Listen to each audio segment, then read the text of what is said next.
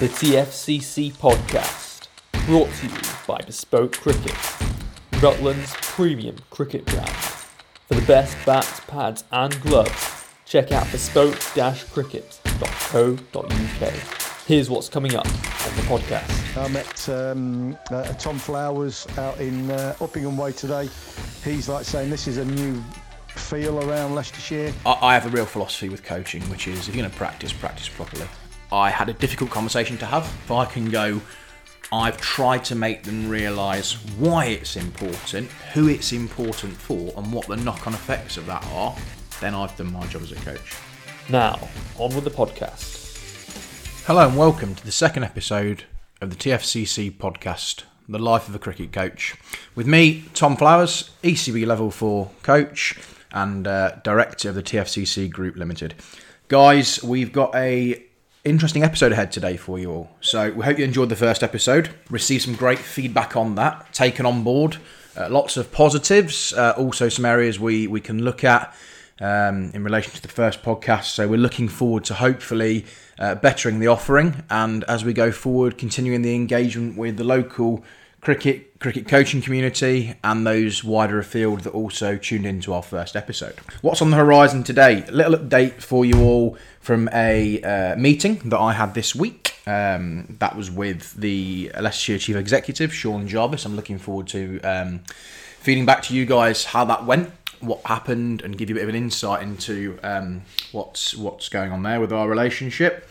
I want to give you Tom's top tip of the week. So that's going to be a new feature we've got for you. So a new feature will be the top coaching tip of the week for you guys. I want to look at some things around honesty and vulnerability of players and why that's crucial.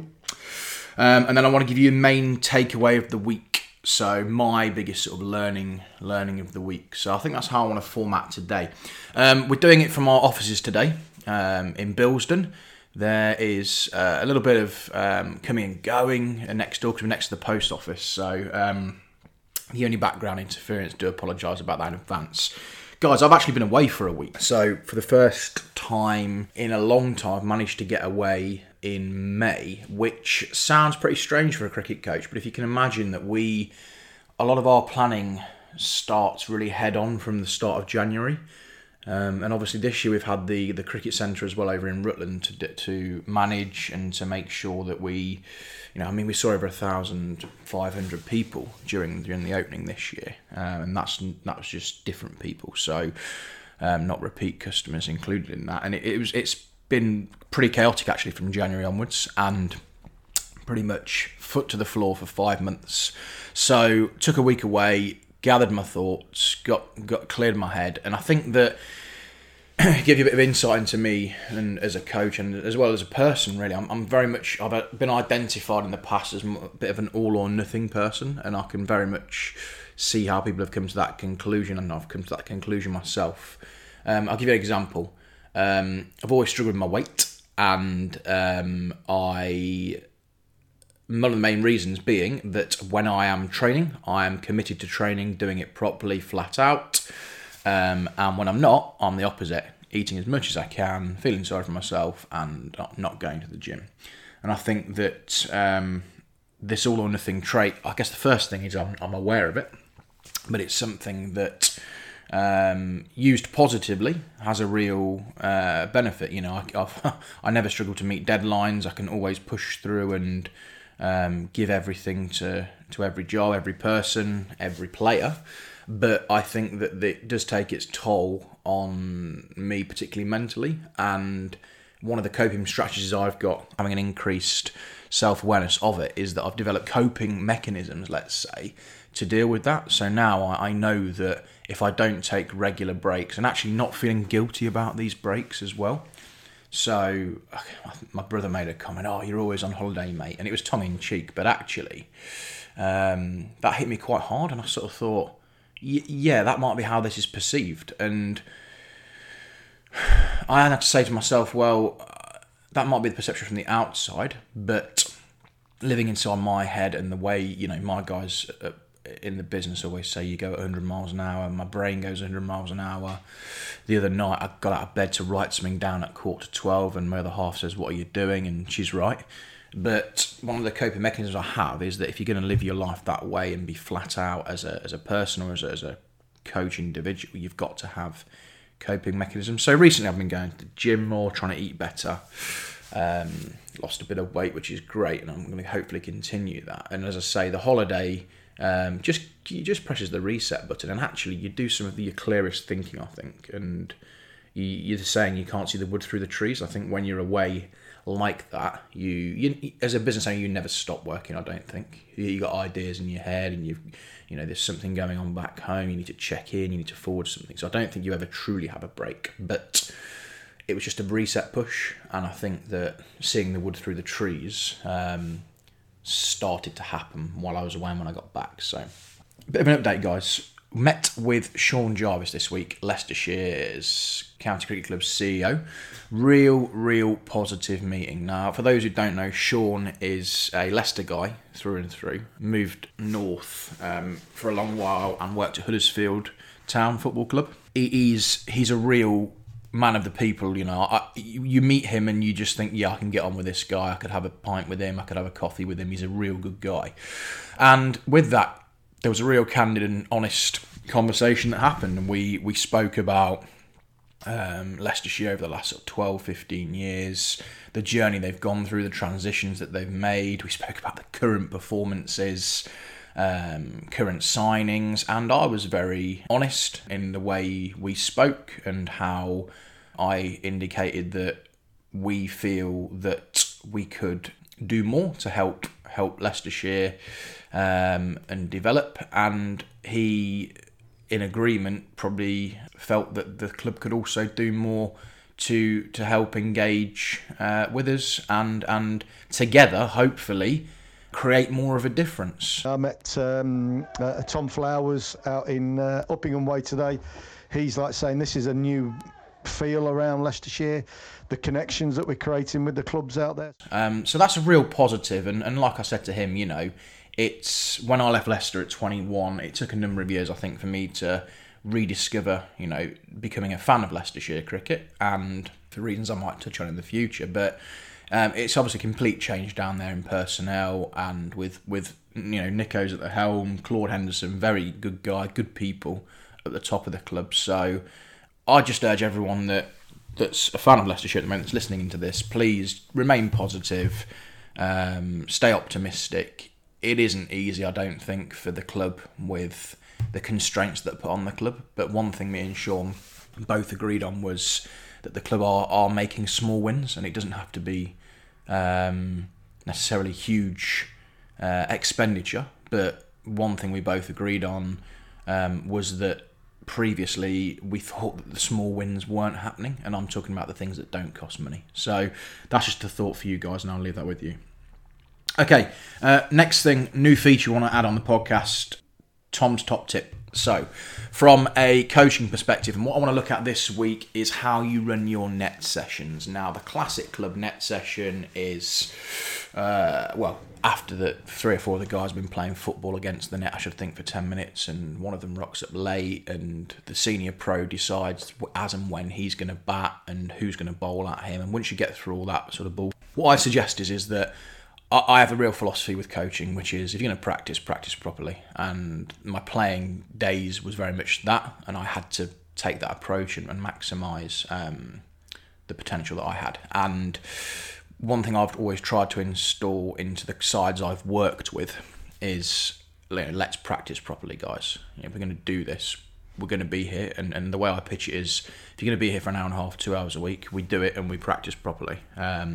Otherwise, what's the point? You've wasted 2 hours. And as soon as you turn that on its head with the guys and they get to think of it from a different perspective or through a different lens, it's amazing the response that you get. And you keep coming back to that point. Look, guys, you turned up, so you're indicating you're voting with your feet that you want to be here.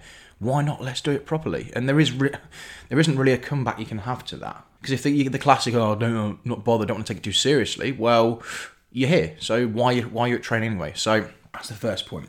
The net session variation I want to give you is a very, very simple one that I have up my sleeve, and I really think it's valuable, which is called a decision-making net. So the Ron Seal job, what it says on the tin, but providing that it's pitched correctly, this can be done by, your captain or your senior player. And at the start of the net, I'd simply say, right, guys, more focused net today, because we see the classic batters. They go in, they finish 40 for 5 off their 10 minutes, hit 4 big shots out the net, which they've then rolled the sleeves up, flexed the biceps. As a result, the bowlers are banging it halfway down because they don't want to get hit out the net, and it just becomes a complete beat show. So from my side, this works very simply. Get the guys in at the start. You say, look, these are the rules.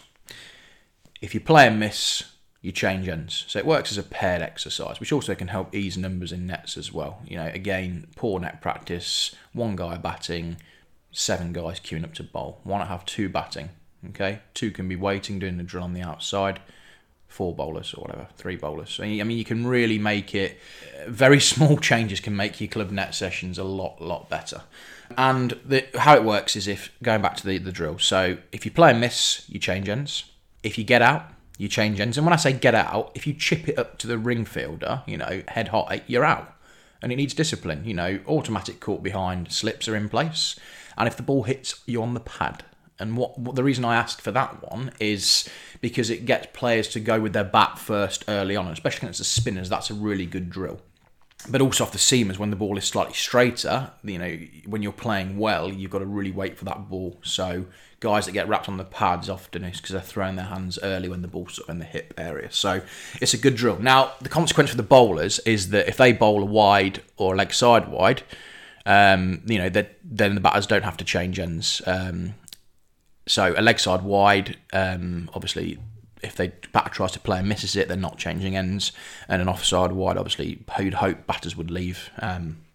But that's simply how it works. And the idea, the way I pitch this is that, this is completely relevant to a game. You put a huge focus on the first 12 balls of the net. And you just say, look, my aim with this would be to not let my partner be facing any balls. I'm going to face all the balls. And it also teaches not only the batter to prize their wicket and to think from ball 1 about crumbs, I've got to get on the ball here, but also the partner who might not be facing many balls, they've got to learn to switch on and off. So again, it's another skill you're tapping into. So that is net session variations. I do hope that's a useful tip for the week. Okay, so honesty and vulnerability I've got here written down as a player, but as a coach as well. So I guess where I'm coming from with this is that as a business here, we have a huge emphasis on our culture, and it's not cheesy, it is just values really. So you could call it values or culture, I don't really mind. And one of those is trust. And I do think that trust is built on the foundations of a number of things: clear communication, supportive practice, so supporting each other, a respect for each other, and an ability to have honest conversations. And that is huge. And I do think that I want to share something that happened at work this week. So it was actually with a colleague, so one of the guys that works for me, and I had a difficult conversation to have, and my initial reaction, sort of the red flag syndrome, and the red driver of me, which is sort of, for those who don't know, is a personality type, sort of very forthright and a defence mechanism, and I wanted to fire out straight away. I actually used my break away to contemplate how I was going to approach this conversation and what I was going to say. I didn't fire in, I slept on it, the old adage, and the situation, I think, was then I was able to convey my main points a lot clearer. And I think where that relates to a coach is that the idea of giving most feedback we see from coaches often is what we call hot feedback. So it's there and then, in the moment, emotions are high. Now, look, if it's a small tweak to a technique, a practice session, fair enough. But the Neil Warnock sit in a circle, lads, on your Saturday night and get a dressing down. Look, which I've been guilty of a couple of times. People listening to this will probably have been involved with that. I now know that at that stage, most of the guys who are reasonable cricketers, they know what they've done wrong or what they need to improve. And I just think the idea of moving away, if you can, as a coach, especially on game day, from a hot feedback model, and actually going, you know what, let's sleep on it, guys. Let's revisit this on Wednesday night or Tuesday night, whatever night you train, and just let the dust settle and let the guys have some reflection time. Because let's be honest, as a coach, I certainly believe, and I'm sure those coaches listening in, that learning only really happens with reflection. And if we're not giving the players that time to reflect, then are we being true to our coaching values? And there's just a thought for you. So that's my thoughts about feedback and being honest. Now, what I would say is that the honesty side of things. So coming back to this conversation with a colleague, I thought to myself before the conversation, I thought, I'm going to be dead straight here. Okay, we're not going to beat around the bush. No ambiguity.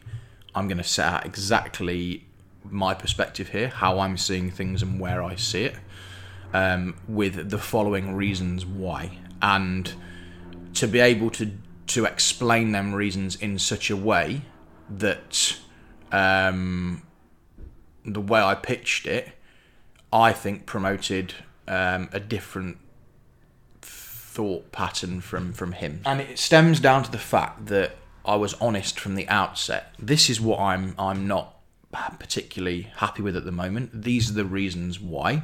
Okay, this is the evidence, and this is what I need from you. And I think that very simple model, it cuts out the ambiguity.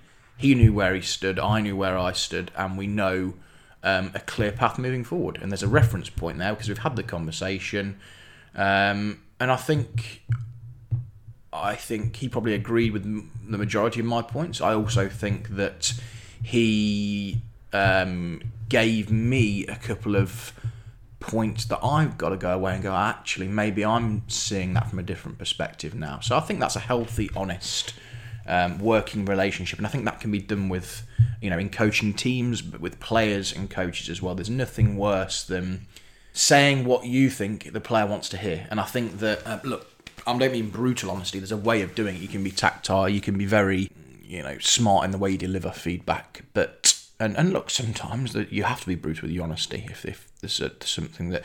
But I do think that there's a time and a place for that. And what I'd say is pick your moment, pick your setting, consider the context of where they're at. So where they're at in their day, their week, their cycle, or their personal life, and leave any important conversation with coach or player like that. Leave it on good terms.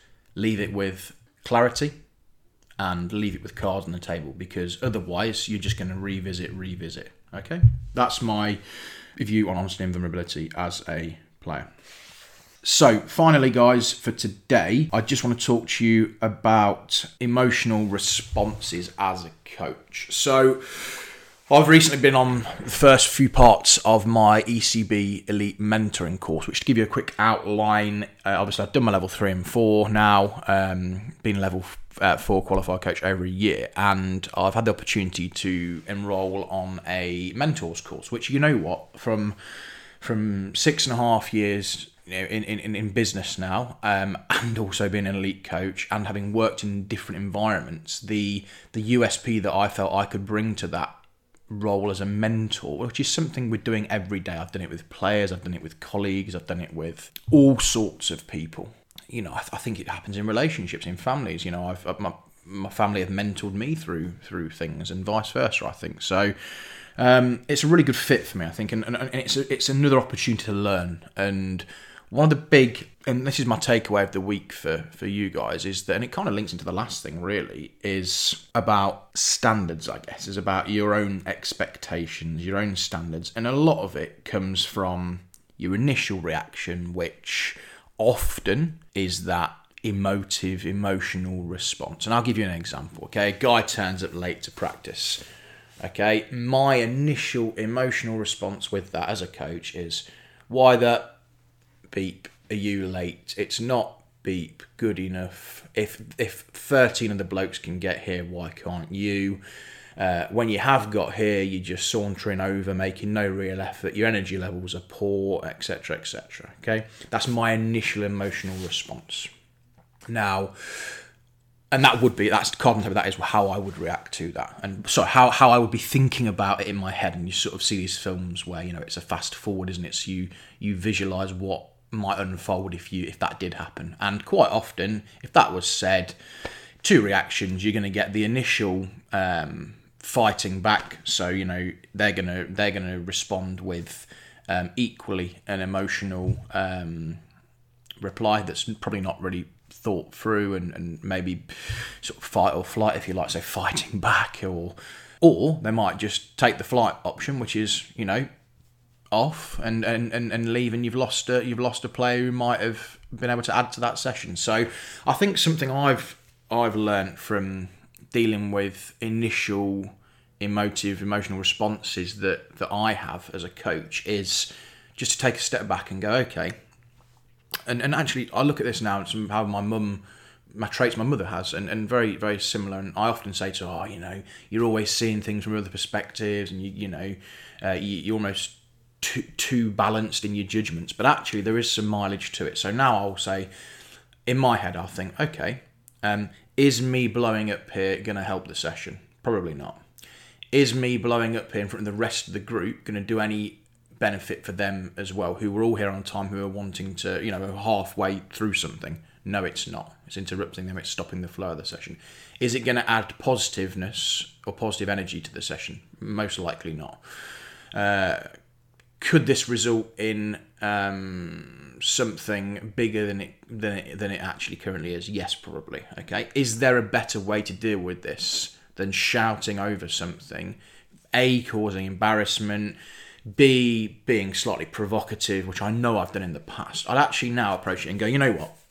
There's a better way to this, and I'd probably pull that player aside, and it might well be 5 minutes after, once a drill started or as they're getting ready, whatever, and just say, look, hey mate, come over, and just say, look, it's really important that you do try your best to be here on time. I know you've got work, and sort of, I think that's the softener. I understand, we're all late, and I often say, I was late to this, so you're putting it on a level. You're not making it all about them. You're saying, look, I relate to this. I've too have been late, so I've been in your position. However, if I am running late like that, okay, that's one thing, fine, but you've got to then get yourself up and at them, as soon as possible, and make them realise that their actions, so by you being late and then taking ages to get your boots on and to get over to the session and coming over and not being on the ball, it has a real knock-on effect for the rest of the guys. And I think even if the guy that is late in that situation, whether it's a match day or practice, isn't bothered themselves, I think it's very hard for them to act like they're not bothered that it's affecting other people. So that's my sort of key takeaway for the week. Question your initial reaction. Is there a better way of dealing with it? What is the end goal that you want? So actually, out of that, I just want them to get there on time. And you know what? They may never do that. But actually, if I can go, I've tried to make them realise why it's important, who it's important for, and what the knock-on effects of that are, then I've done my job as a coach. Guys, really hope you've enjoyed today's second episode. As ever, please send in any comments. Please give us some feedback. We do want to keep these podcasts a regular thing. We like to get them out there on Mondays if we can do. So it'll be, as I say, anywhere between 10, 15, 20, 25 minutes. There's no sort of blueprint for this for us. It's depending on what content we want to go through, how much engagement we're getting, and what our experiences are of that particular week. So, guys, thanks once again for joining in the TFCC podcast, Life of a Cricket Coach. I'm Tom Flowers. Hope you've enjoyed today. Have a great week and go well. If you enjoyed this podcast, be sure to leave us a review and follow us so you never miss an episode.